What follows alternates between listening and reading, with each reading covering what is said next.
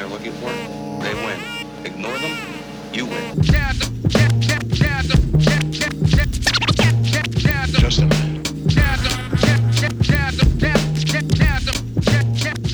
a minute. Welcome, everyone. I am Ari Engel, the Director of Creative Community for Peace. Thank you so much for joining us today.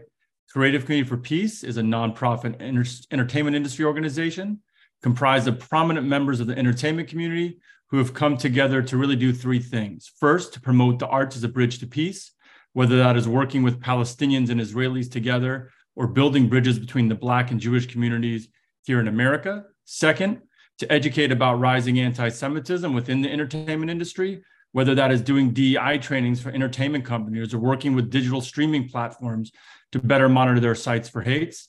And finally, to counter the cultural boycott of Israel, where we work with every artist who books to perform in Israel to withstand boycott pressure, everyone from Jennifer Lopez to Maroon 5. To learn more about our work and to support our work, please visit ccfpeace.com. That is ccfpeace.com or creativecommunityforpeace.com. We're glad to have all of you in our public square once again as we present Dispelling the Myths Season 2, a fantastic educational series of conversations with some of the leading experts on the issues and challenges facing Israel and the Jewish people today. In today's conversation, we'll be discussing the threat that is white supremacy. Please feel free to leave questions in the Q&A section of the chat, and I'll try to get to as many of them as possible towards the end of the discussion. This week's guest is Dr. Simon Purdue, who is the Director of Domestic Terrorism Threat Monitor Project and Memory. Dr. Purdue received his PhD in world history from Northeastern University, where he focused on the history of race, racism, and violence.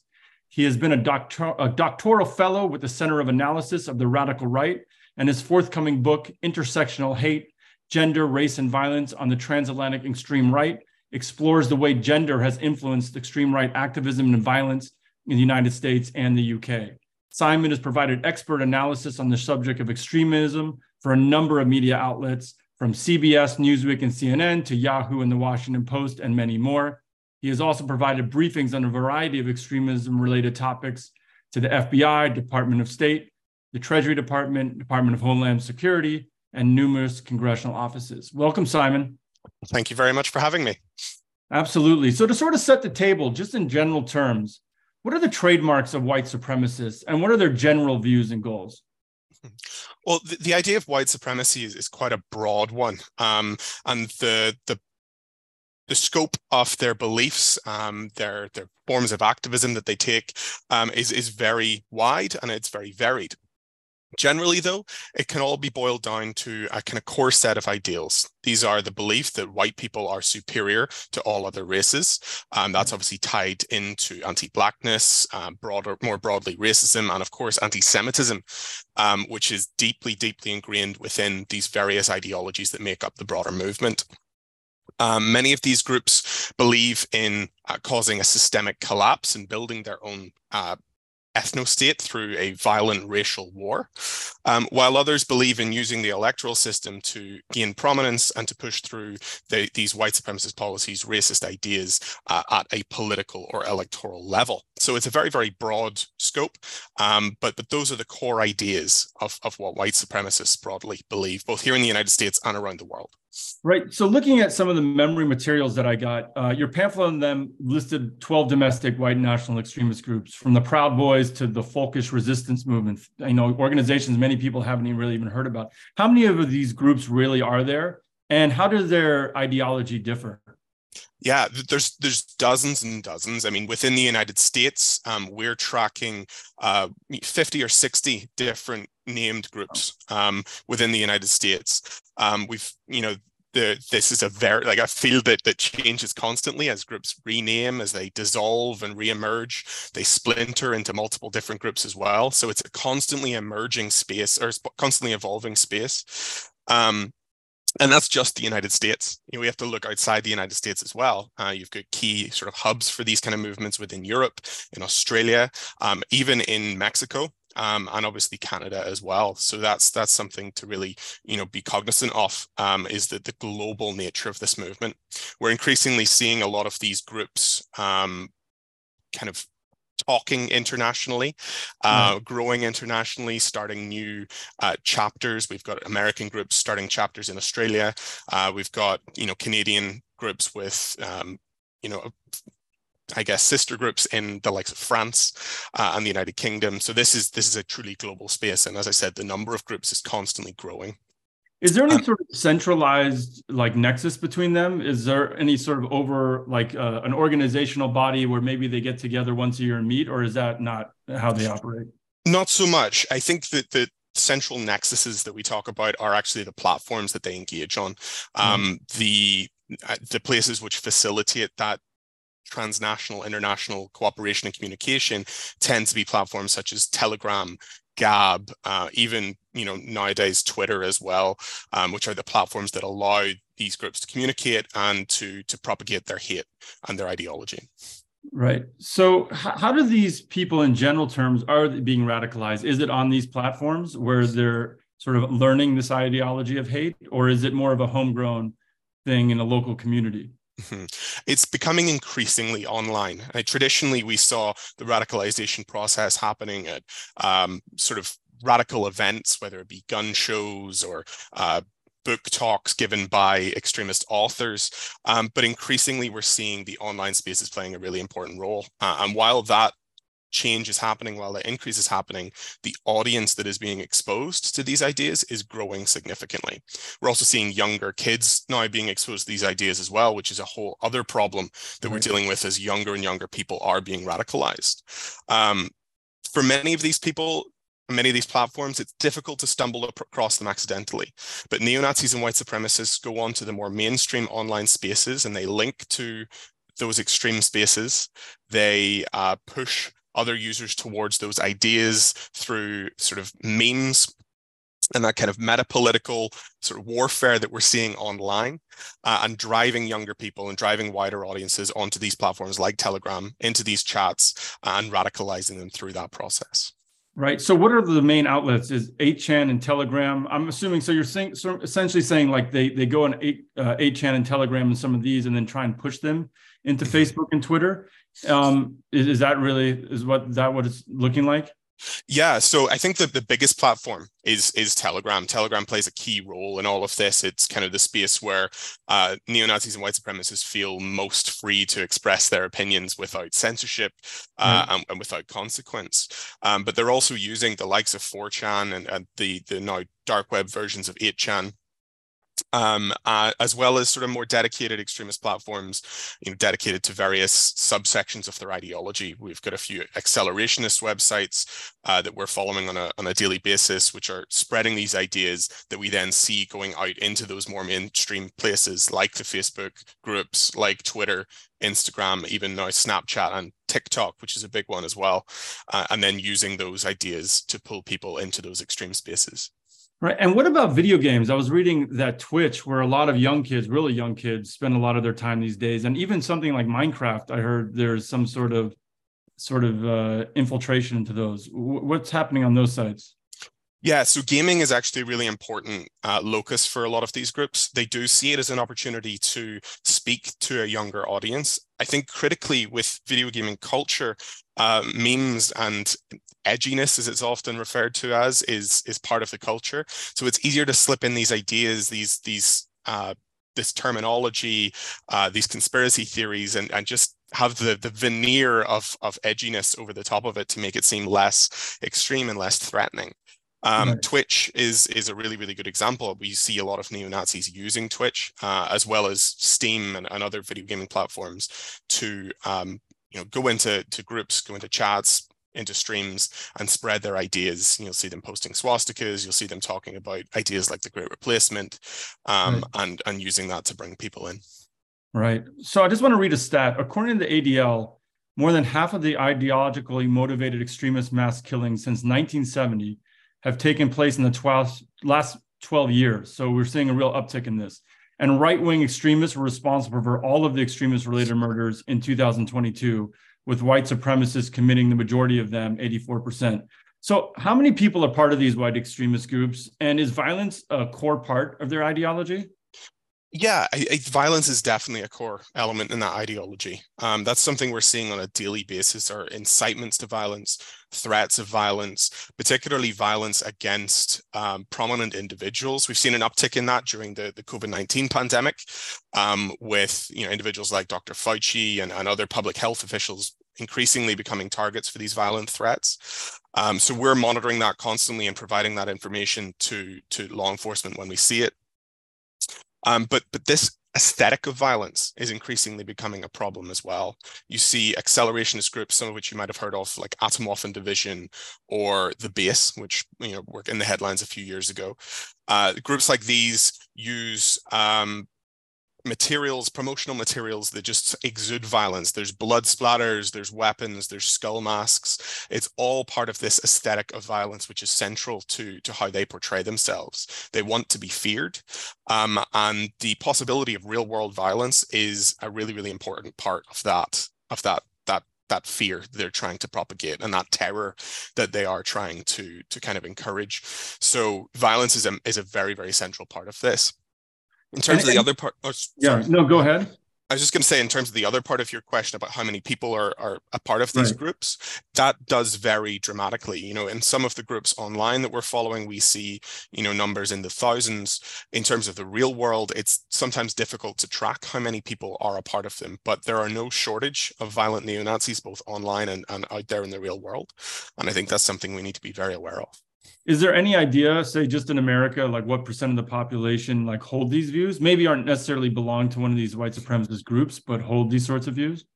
It's very, very hard to put a number on that, sadly, because again, there's issues with not knowing how many are members and how many hold these views. Those who self-report versus those who don't, it's kind of difficult to put a number on it, but there are definitely thousands of active neo-Nazis and white supremacists in the United States who would be members of these groups. Right. And so you outlined a little bit, but just to talk about their tactics to achieve their goals, you talked about social media, there's militancy. Curious to see like what sort of militancy we're talking about. And is there other tactics, maybe like lawfare, using the courts to try and sue or to change rules and regulations? What does that look like? Yeah, so that again varies across the spectrum.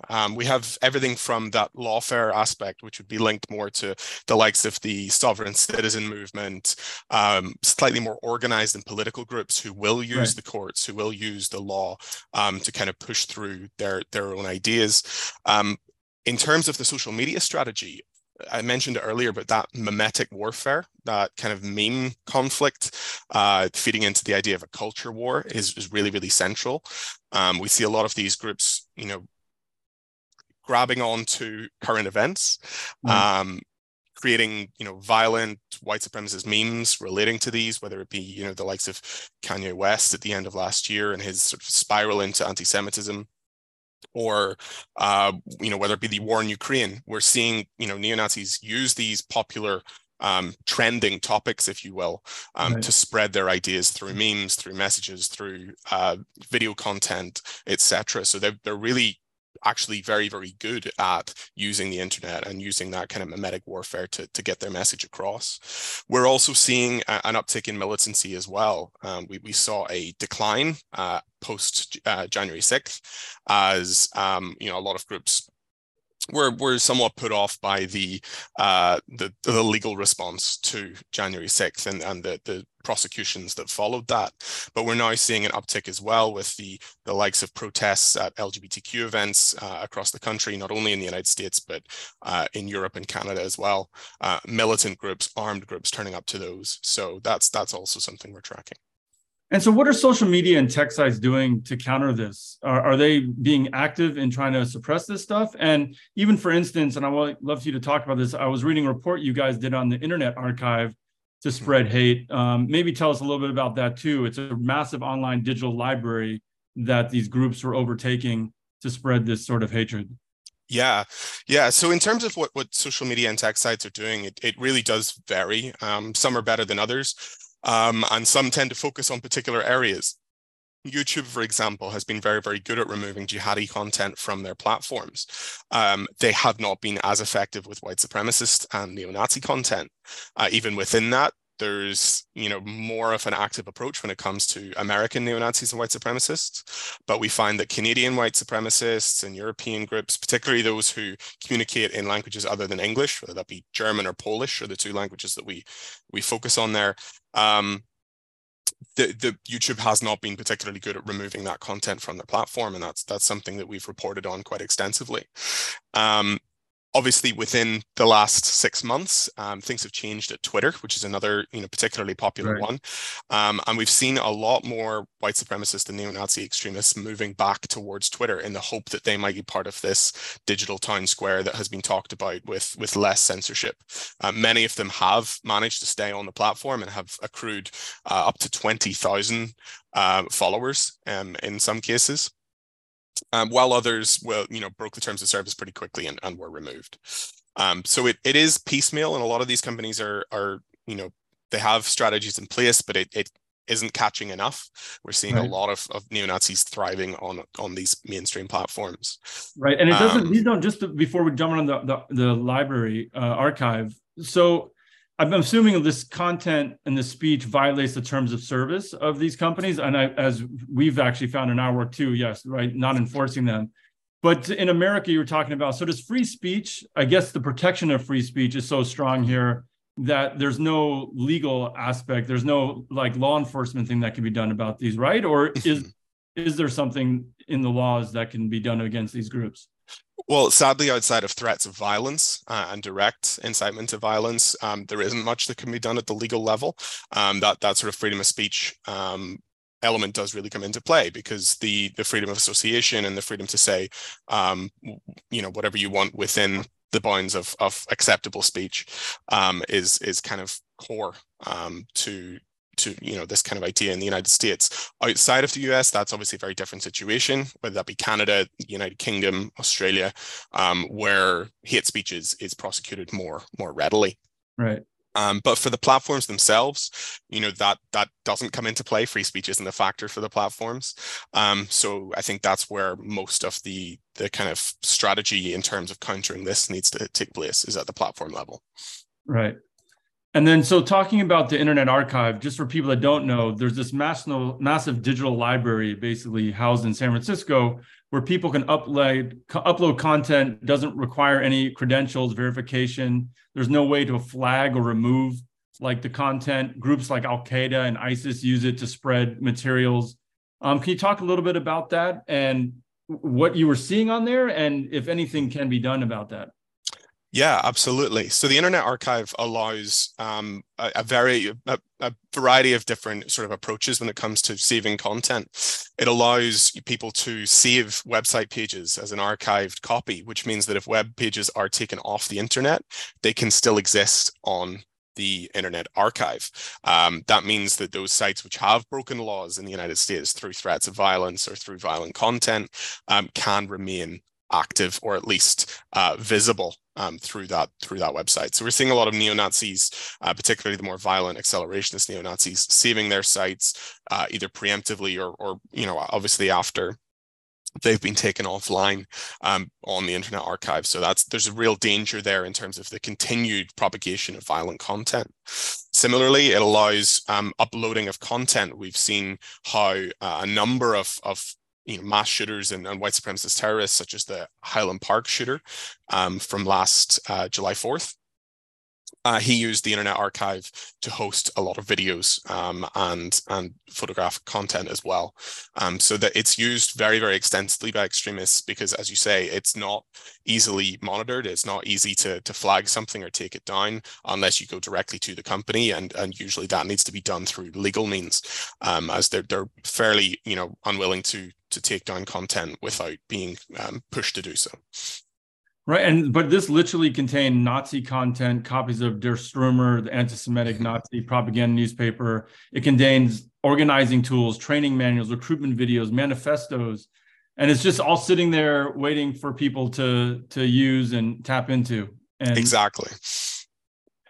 Interesting. So what can people do to try and get this stuff down from there? What is it? Is it going through the Congress people in California? Is it a federal thing? I think political pressure at all levels is a really important element in terms of countering the impact of the Internet Archive and other sites online that are allowing this content to propagate. I think when it comes from multiple angles, whether that be federal, state, local, that can be very, very effective in pressuring companies to take action, particularly, in the likes of California's situation. Companies based in California receiving pressure from the Californian government can be a very, very effective strategy. So I think political pressure is the one thing that can be done on our level to kind of get change in this area. And I think groups like ours need to do a better job of raising awareness about things like that most people don't know even exist. Shifting to the Jew hatred of these groups, I would assume Jew hatred is core to their ideologies. What can you tell us about this? What sort of threat do they pose to the Jewish people? It's a very significant threat. I think, anti-Semitism generally and Jew hatred is core in the ideology of these groups, whether it be from, white supremacist, anti-government, neo-Nazi, right across the board. It always comes back to anti-Semitism, and that's there at the very, very center of this ideology. Even those conspiratorial ideologies like QAnon, those conspiracies can be brought back to a core anti-Semitism there as well. In terms of the threat that is presented, I mean, you just have to look at the uptick in anti-Semitic violence over the last few years to see the growing threat that these groups present. We're seeing continued attacks on synagogues and places of worship. We're also seeing continued rhetorical attacks and vandalism increasing in Jewish neighborhoods across the United States as well. Right. There's a couple of groups who are regularly targeting these communities, these neighborhoods, these places of worship, with flyers, with graffiti, which link back to these anti-Semitic conspiracy theories and promote violence against Jewish communities as well. So that's something which is really, really concerning. I think also something that we're seeing is that whenever anything happens in the world that these groups don't like, they will always pin it back on Jews and on the Jewish community. It always comes back to this anti-Semitic idea.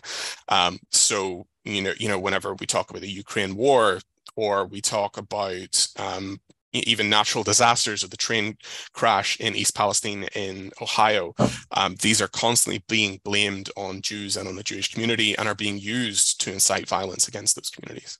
Right. And one thing you hear a lot from these groups is about the Zog conspiracy. For people that don't know, that's the Zionist occupation government or Zionist occupied government, sometimes also referred to as the Jewish occupational government. What can you tell us about this conspiracy theory that posits that Jews secretly are in control of the governments of the Western world? Yeah, well, you've hit it pretty much right on the head there. The Zog idea is the idea that either through direct involvement or through influence, policy at the federal level in the United States and at the international governmental level as well, is being influenced by Jews and by influential Jews. And this is being linked into things like Jeffrey Epstein conspiracy theories, and we see one of the groups that we follow produces flyers which label every element of the current administration or every element of the CDC as being Jewish. They like to believe that the government is entirely controlled by Jewish or Israeli influence. And that again is used to encourage their anti-Semitism, encourage their anti-government extremism, and encourage incitement to violence in both cases as well. Right. So it's almost like the protocols of the Elders of Zion is that they've taken that mantle and infused it into their work these days. Exactly. And so much of this goes back to the likes of the protocols, to the likes of, the Nazi regime and the use of anti-Semitism in terms of delegitimizing the Weimar government and delegitimizing various different governments as well. These ideas find their roots there and have propagated and have spread here in the United States and around the world since then. Right. And that actually it makes an interesting question. What are sort of like the roots of this, like historically? Is it starting with the Nazis, or I guess maybe before that, the Russians? Like, where is that white supremacist? When does that sort of start? Well, it goes back a long way beyond the Nazis. And I think, whenever we look at white supremacism and anti-Semitism, you've got to look back into even the 19th century. Right. In terms of the emergence of some of these ideas. We saw this with the Russians. We saw the creation of this idea of Judeo-Bolshevism when the Russian Revolution was happening in 1917, and then as we moved into the Weimar era and the emergence of the Nazi Party in Germany, as well as similar movements in the United Kingdom, in right across Europe and France, and even here in the United States, you're seeing the conflation of white supremacy with anti-Semitism. Even the KKK in the United States, at that point in time, were organizing around this kind of anti-Semitic idea, the use of the term of Zog, or the Zionist-occupied government there. So these ideas really began to conflate at that point, and then from there, we moved into the 20th century and obviously to where we are today. Right. And you mentioned a little bit about the Great Replacement theory, which is something I think a lot of people have heard about now. When the white nationalists marched in Charlottesville, they were chanting, "The Jews should not replace us." What can you tell us about this theory and the idea that the Jews are the number one enemy of the white man? Yeah, so the Great Replacement theory, it all really comes down to the idea that the white population is being replaced through the idea of white genocide, or through outbreeding, or sort of through emigration as well. This ideology has a few different iterations and a few different kind of versions, but all of them come down to the idea that this is being orchestrated or controlled by Jewish interests. Again, it links to that Zionist-occupied government idea, which says that the Zionist-occupied government wants to eradicate whiteness. It wants to eradicate the white population by encouraging mass migration from outside the United States or Europe, as well as encouraging declining birth rates among the white population.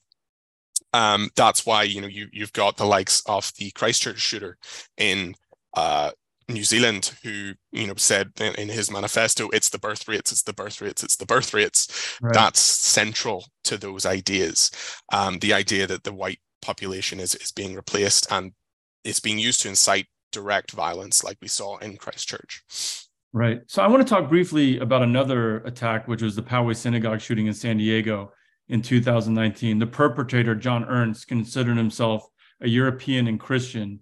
And in his manifesto, this was really like the heart of the attack, that he was slaying evil in the name of Jesus. His manifesto stated, you can't love God if you do not hate Satan. You can't love righteousness if you do not also hate sin.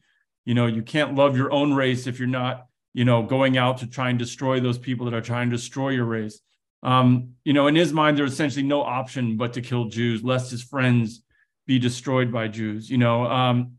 So what can you tell us about this ideology that seems to share with a lot of these people that are carrying out these attacks, like the attack in Christchurch, where it really seems to me that white supremacy is almost like just Christian fanaticism or Christian fundamentalism in a sense? Yeah, it's very interesting, because there, again, like I keep going back to that, this is a very varied space and a very, very wide issue. And there are differing ideas on this across that spectrum. At the core, though, I think the idea of what was said by John Ernest, the perpetrator of the Poway synagogue shooting, is the idea that love and hate are two sides of the same coin. And the idea, and it's used rhetorically by neo-Nazis to kind of soften their message in many cases, the idea that they don't hate other people, they just love themselves. They love the white race, and they will do whatever it takes to preserve the white race. So that kind of idea of love being used to justify violence is deeply ingrained in this movement, and it allows people to radicalize to the point of violence. In terms of the idea of it being sort of a Christian fanaticism or Christian extremism, that's certainly an element in many of these cases. However, many of these groups are deeply divided on the issue of Christianity. We've actually seen a lot of discourse recently talking about how Christianity is quote unquote Jewish. So again, they will call everything that they don't like Jewish. We see many of these groups actually resorting to either Norse paganism or even esoteric Nazism, which views Hitler as their deity, which is a very, very sort of twisted ideology that is created a religion out of this, out of Nazi ideas. But yeah, there's definitely that element of sort of a fanaticism, a Christian fanaticism that many of these shooters, such as John Earnest, have. Obviously, we've also seen in the case of Dylan Roof that Christian communities are being targeted by, these ideologies as well. So it's a very varied space when it comes to religion, and it's a big question that is kind of raised a lot in these spaces online. Interesting. Yeah, his manifesto, it was, as you mentioned earlier, the Jews were both the communist Marxists, and also he wanted to attack them because they were the capitalists running the banks. And, he had a whole litany of charges, from running slavery to promoting race mixing. So I guess it's a very fungible sort of ideology. And I guess at heart, maybe it does not always make sense, but the heart of it is, I guess, white domination. And somehow the Jews are infiltrating and affecting the race through a number of different methods. Absolutely. This is a space that's full of contradictions, a few of which you've just highlighted. There are many, many more contradictions like this, things that don't make sense on the surface. And at the end of the day, what we have to remember is this all comes back to justifying their hatred. Justifying the hatred of Jews, their hatred of people of color, the hatred of the LGBTQ community, and their promotion of white supremacist ideas, and ultimately their end goal of creating a white ethno-state, and in many cases the elimination of anyone that doesn't fit their model of whiteness. Right. And how educated are some of these leaders of these groups? I mean, are there like professors, doctors that are in charge of some of these groups, or is this, I don't know, some just people angry that their lot in life and their economic place in America? Yeah, well, there's a lot of, I think, misconceptions popularly about who is a white supremacist and who could be a neo-Nazi. And you're right in saying that, yeah, many of the leaders of these groups are, they do have PhDs, they do have positions in universities. They one of the main ideologues of the 20th century when it comes to neo-Nazism, William Pierce, was a PhD. And held positions in universities. He was a physics professor, I believe. Similarly, we have many of the neo-Nazis today who are writing for the blogs and producing a lot of the ideas that are being used by these groups are very well educated and very eloquent, and in many cases are very well connected. That's why we're seeing think tanks emerging that are completely white supremacist. You had to look at Richard Spencer's movement a few years ago to see many of those people and those voices in those spaces who were well educated and who were very eloquent and were able to make these ideas make sense to their intended audience. But broadly speaking, aside from the core being whiteness, there really is no set demographic for neo-Nazis and white supremacists, and it covers the entirety of society, and that's why I think this poses such a threat today, and the internet has really, really helped push that forward. Right. Now let's turn to white nationalist groups and Palestinian militant collaboration, which I think people may find interesting. Infamously, many leaders of the Palestinian community supported Hitler and the Nazis during World War II with their sort of joint desire to eradicate Jews. If people don't know, the Grand Mufti of Jerusalem back then, Haji al-Husseini, infamously made a visit to Berlin to visit Hitler at the height of the war. And unfortunately today, there is once again an affinity by these neo-Nazis for Palestinian groups such as Hamas. We also see in some Palestinian protests in the West Bank and Gaza, for instance, Palestinians waving and burning swastikas. On the white nationalist front, you have National Party co-chairman Gregory Conti in a message in Arabic to the Arabic world stating we must cooperate and fight in our common struggle against the Jews. So how closely is the connection between neo-Nazi groups and Palestinian groups? And don't these groups also hate Muslims and Arabs as well? Or is Jews like the common enemy that sort of must be focused on and taken care of first? Yeah, well, to address the first part of your question, the relationship or the support for Palestinian groups from neo-Nazis, it ebbs and flows. When attacks happen in Israel, or jihadist attacks happen in even Europe or the United States, we see increases and upticks in support, at least rhetorically, for these groups from neo-Nazis online. Many of them promote the idea of using Islamist or jihadist terrorism to advance their own, hopes of a race war. So there's that kind of ebb and flow of when things are happening, in the Middle East or in Europe. We see a lot more neo-Nazis talking about it. Critically, also, we've seen neo-Nazis adopting the aesthetics of what they call white jihad, and the promotion of ideas like white Sharia. So we've seen them using many of the aesthetics used by the likes of Hamas and Hezbollah, using the iconography of those groups to promote alliance, etc.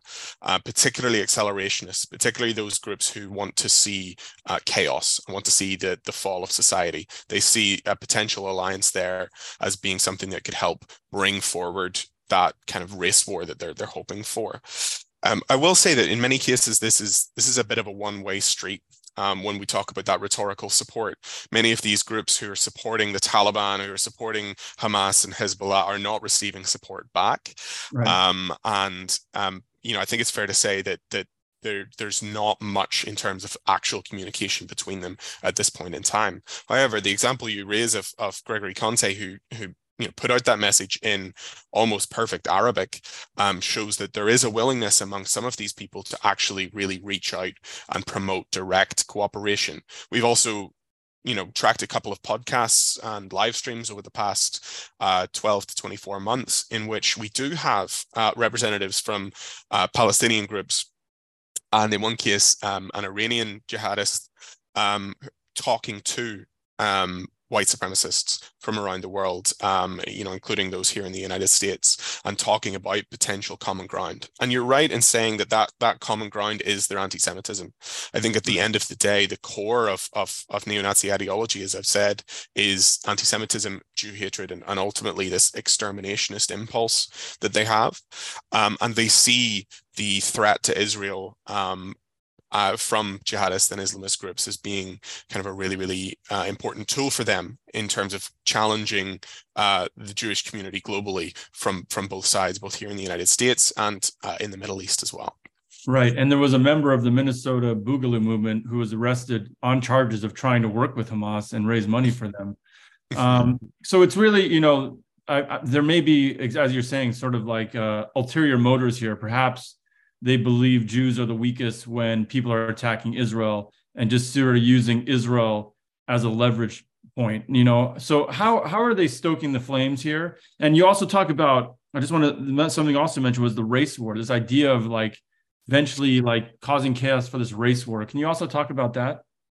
Yeah, absolutely. So many of these groups rely on the idea of a race war as being their ultimate goal, fomenting societal, discordance and I guess conflict to the point of there being a physical civil war between the races, between white people and people of color, in which ultimately they view white people coming out on top and being able to form their own ethno-state. This relies on an idea called accelerationism, which is essentially an ideology which promotes random acts of violence as a way of destabilizing society and pushing society towards an eventual conflict like that race war we talked about through a collapse, essentially. So when they're supporting groups like Hamas and Hezbollah and even ISIS, what they are doing is they're hoping that the acts of violence perpetrated by these groups will destabilize society further on a global level, and give them opportunities to engage in conflict and to see out that kind of fantasy of a race war and a white ethno-state. Right. So essentially, they would love to see Israel enter another war and become World War III. And I guess their vision is that somehow the white people will rise up and win that war. Exactly. That's their vision. I think for European groups and for North American groups, the vision is the expulsion or extermination of all non-white people, and through the process of this war, and then the creation of white ethno-states within those spaces. So that is their ultimate goal. In many cases, they're very open about this. You hear many of these groups using the phrase, race war now, or Rahowa, which is racial holy war. And that language of all-out global warfare and white supremacy is really central to these movements. And so a lot of people on the webinar live in California. I think many would actually find it surprising that the state is actually a big hub of white supremacy. Why California, and what sort of localized threat are we facing here? Mm-hmm. Well, one thing we always say is that there's no state in which this stuff doesn't exist. California has become a big hub for it. I think that's largely because of the size of California, and also because just of the diversity that is there in that state, and the diversity which makes California so great is something that's resented by many of these white supremacists within California. We actually have seen a number of groups recently really doubling down in California. We saw one group in Danville, just in the Bay Area, I believe, who were threatening synagogues in the area, and doxed and harassed the rabbis in that synagogue, posting their personal identifying information online, and sort of promoting violence against those rabbis. So that's the kind of threat we're looking at in California. We also see the emergence of organized white supremacist gangs in California, labeling themselves as, active clubs or various different names that they use for their groups. These tend to be very localized, pretty well organized, and connected to a broader national and even international network. And that's definitely something which is cause for concern, because they tend to operate on that local level, to present a very real threat towards Jewish communities and communities of color within those spaces. Right. And one very active group in California, which has got a lot of attention lately, is the Goyim Defense League, which you mentioned a little bit, and their group's leader, John Medeo, I believe his name is. They are, for people that don't know, behind the anti-Semitic leaflets being thrown on people's lawns across the city, now across the country, and they're the ones hanging the banners on freeway overpasses. What can you tell us about this organization, like when they started, what sort of threat do they pose, and why they can't be arrested for this sort of behavior? Yeah, so they are a very, very active group who have been growing almost exponentially over the past 2 years, maybe a little longer than that. John Minadeo was based in the Bay Area in Petaluma, California. He has now moved actually to Orlando. However, there's still a very, very significant presence in California of this group. They toe the line. They're very, very careful with not breaking laws relating to speech, not threatening violence, although sometimes members do slip up and, do break laws when it comes to distributing those flyers and dropping their banners over highway overpasses. So they have a vast network that goes right across the country and now internationally as well. We actually saw John Minadeo make headlines last, I believe it was September, when he and one other affiliate of the group traveled to the Auschwitz concentration camp in Poland and held up anti-Semitic signs there. They were actually arrested for that action. We also saw members of the group project anti-Semitic messaging onto the Anne Frank house in Amsterdam in the Netherlands. So we're seeing a growing international influence from this group that started in the Petaluma area. They are still, as I said, very, very active in California as well. And we often see them do this kind of real world activism, as it were, where they will turn up outside Jewish communities, synagogues, etc., and hold, demonstrations with megaphones loudly, spreading anti-Semitic conspiracy theories, racially and anti-Semitically abusing passers-by. And I think most prominently recently, they traveled through Hollywood and West Hollywood in a rented U-Haul van, which was draped with anti-Semitic, racist, and homophobic messaging across the side, abusing people from that van. So that's the kind of action we're seeing them doing. They're incredibly public and incredibly prominent, and they really thrive on the media attention that this brings them. They regularly post streams online boasting about the local news coverage they're getting, or the national or even international news coverage they're getting, and the people behind it are very narcissistic and really want this attention on them, as they believe that's a way to get their message out there further. And do you think that group in particular poses any physical violent threats, or are they more rabble rousers, sort of trolling the Jewish community?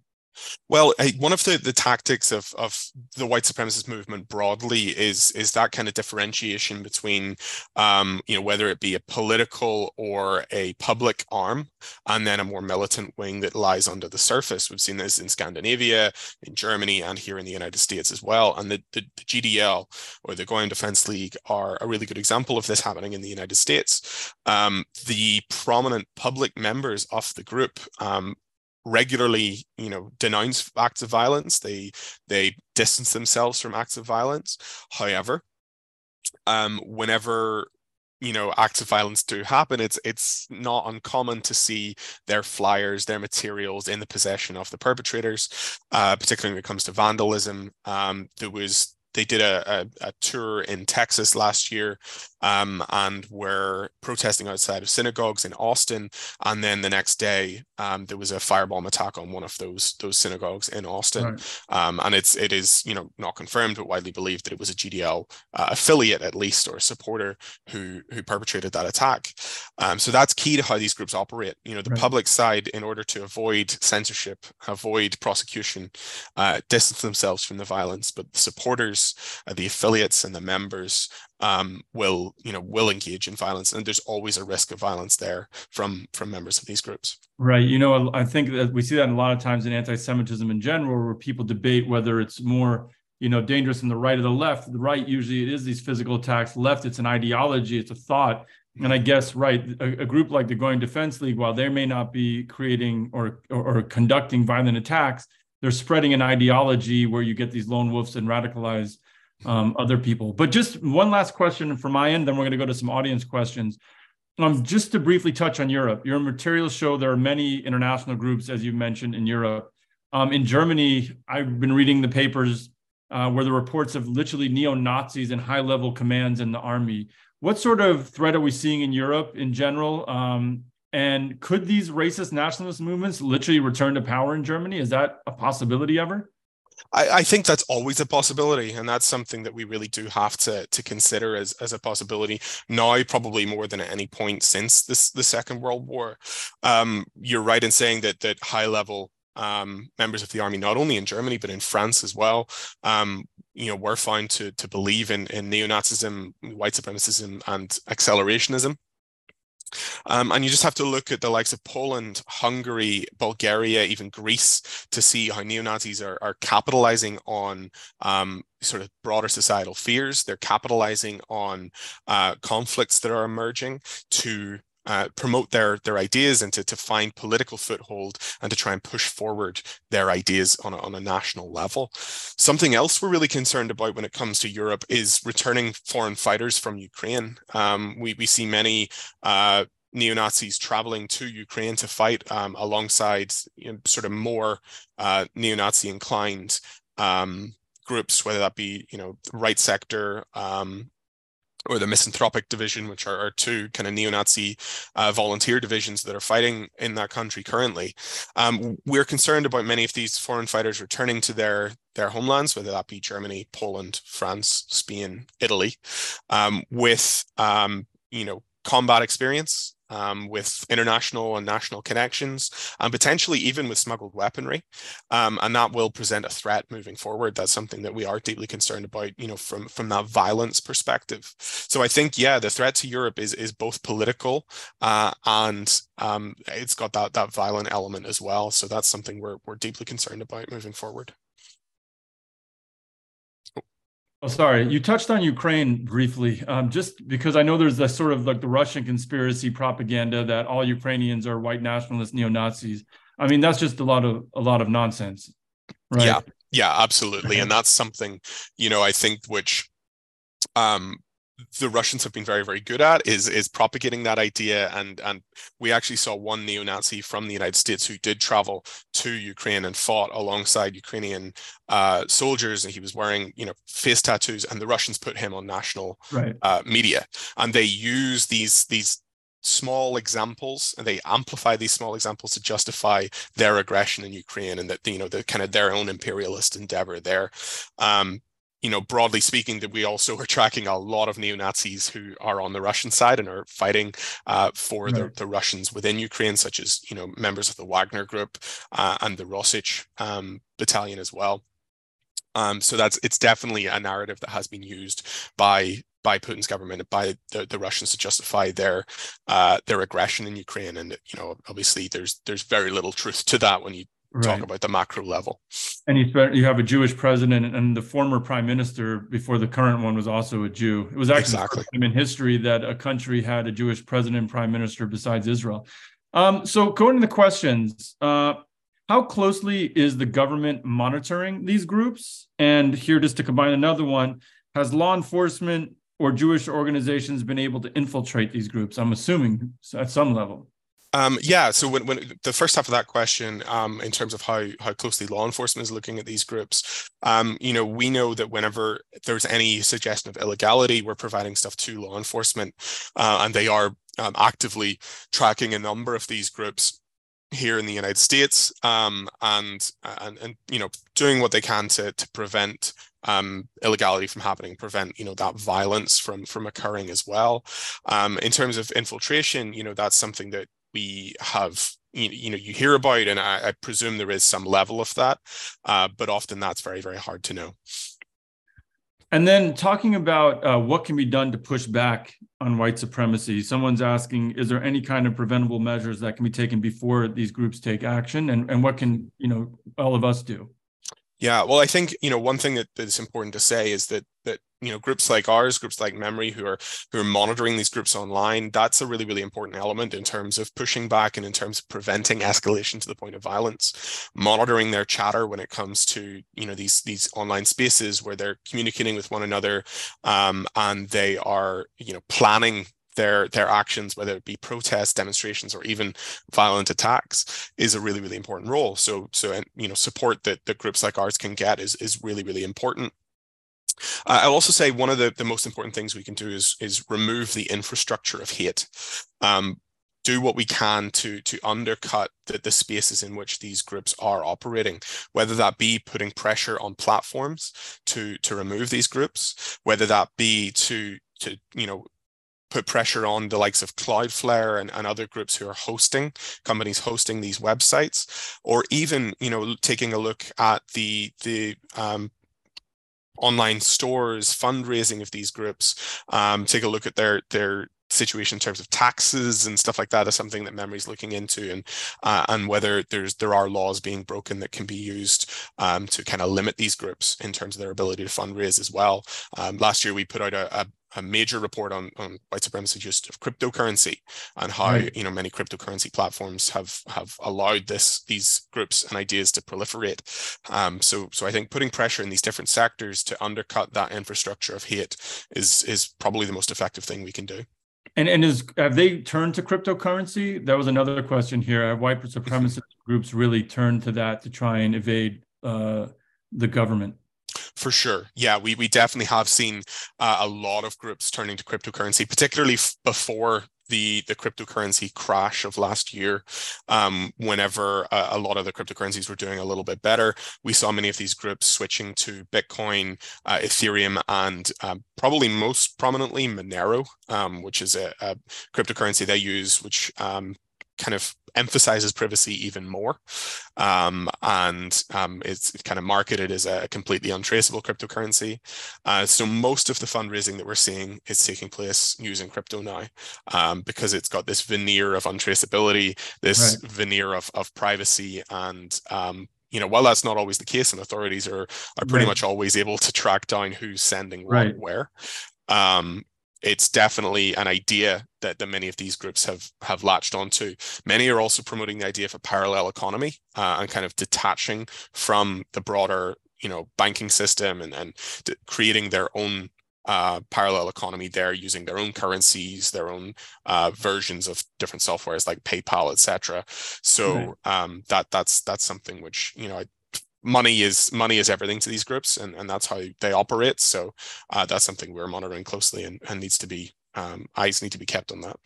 Right. Unfortunately for these groups, right, authorities are capable of tracking down cryptocurrency. Israel's done it with Hamas. I know America's done it. It's not as secure as some people may think it is. And actually, speaking of Hamas, people were interested, and I actually have a pamphlet from you. Do you have in PDF form? And I can maybe send out the link when we send a follow-up. People have, two people have questions on, do we have a report and data on this sort of infatuation between neo-Nazi groups and Hamas? Is that a report that you guys actually put out that I can link people to? We do have that report. Now, in most cases, our reports are primarily for law enforcement audiences, but we have redacted versions which we send out to broader audiences. And anybody who is interested in reading those can certainly reach out to me or to Memory as an organization, and we can provide that information. And we also have email lists and stuff like that where we can share a lot of our research findings via those. Okay, I'll try and get that for everybody. I was literally reading, it's a pretty thick document that details a lot of the sort of people that I was talking to earlier, and there's a lot more in there of these groups that sort of have this infatuation with Hamas and the Islamic Jihad groups. Here's another one. I would like to hear what you think about the proposition that extreme right popularity activity is in part a reaction to the extreme left sort of progressive activist community, what we're seeing now. Mm-hmm. Yeah, I think that is a line that is quite often propagated by many of these groups themselves. They talk about being sort of anti-woke is the terminology they use, right, or whatever. And quite often, we've seen that these groups can and do operate in vacuums. These ideas do emerge. White supremacy has always existed in political context, throughout the last 100 to 150 years. So I don't think that those are necessary conditions for the emergence of white supremacist or neo-Nazi ideas. But I think that these groups do very intentionally use broader societal discontentment as an excuse or as an environment in which they can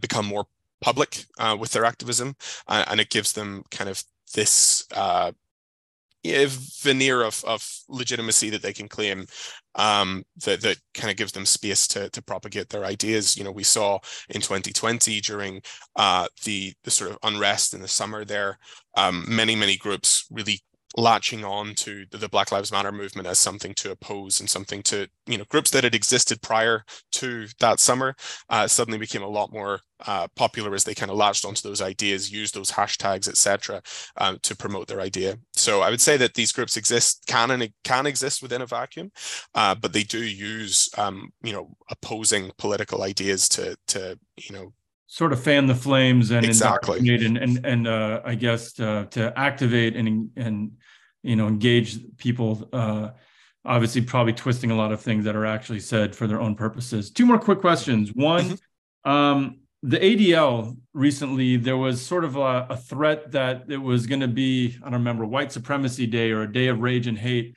and that didn't happen. And apparently it was just some small group in Idaho that put out a Telegram message.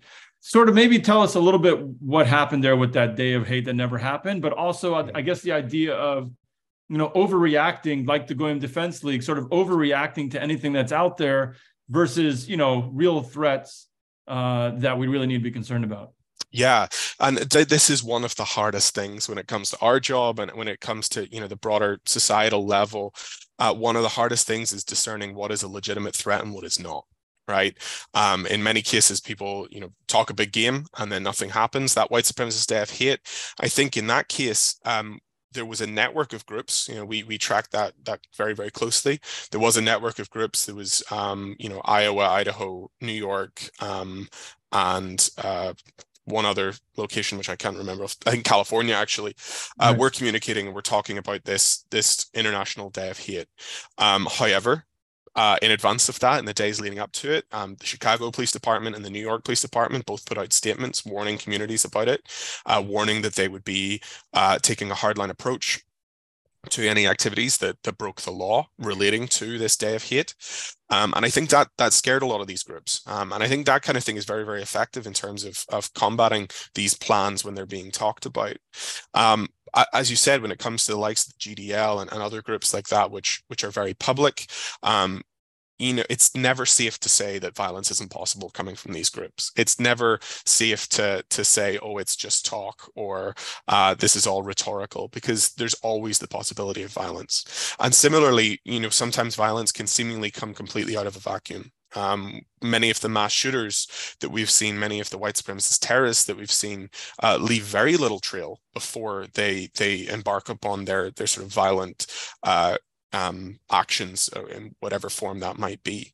So I think just constantly monitoring and making sure that we're staying on top of these spaces online is really, really, really important element of combating groups and preventing violence. Right. And then one last one. In the wake of the Kanye West anti-Semitic tirades, the slogan, "Ye is right, change my mind," has been gaining traction with extremist circles. Why would they pick up a slogan from someone from the Black community like this? Mm-hmm. I think a key, it's something that, they've really, really pushed in the past few months. And I think a key part of this is, again, this sort of veneer of legitimacy that they grasp for. And they believe that if they can promote the idea of a sort of anti-Semitic alliance with, whether it be Black nationalists, other Black anti-Semites, they can promote the idea of the world against Jews, right? Of creating an alliance that, crosses racial boundaries with this one united enemy. We talked about, obviously, the attempted alliances with, jihadist and Islamist groups as well.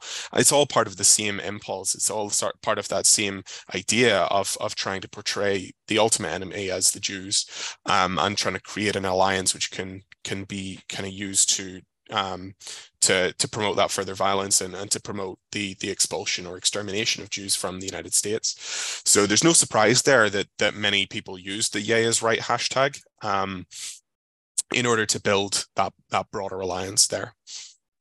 Well, we're at time. I want to thank everyone for joining us today for this great discussion, eye-opening discussion, important discussion. To keep updated on all our work and all our events, please visit ccfpeace.com, ccfpeace.com. That's where you can also donate so we can bring you these great conversations. Simon, please let everyone know where they can find your work and find you on social media. Absolutely, yeah. I can be found on Twitter primarily by searching Dr. Simon Purdue. That's where I'll share much of my work. I can also be caught on email at spurdue@memory.org if you get any questions about our work here at Memory, or if you want to request any of our work there as well, or find out how to support our work. You can always email me there. Great. And Memory is a great organization doing very important work, not only in white, supremacy, but a lot of the stuff in the extremist groups in Israel, exposing hate there. So we hope to see everyone soon. In the meantime, please stay safe. Thank you, Simon. Thank you very much for having me. Take care. Thanks.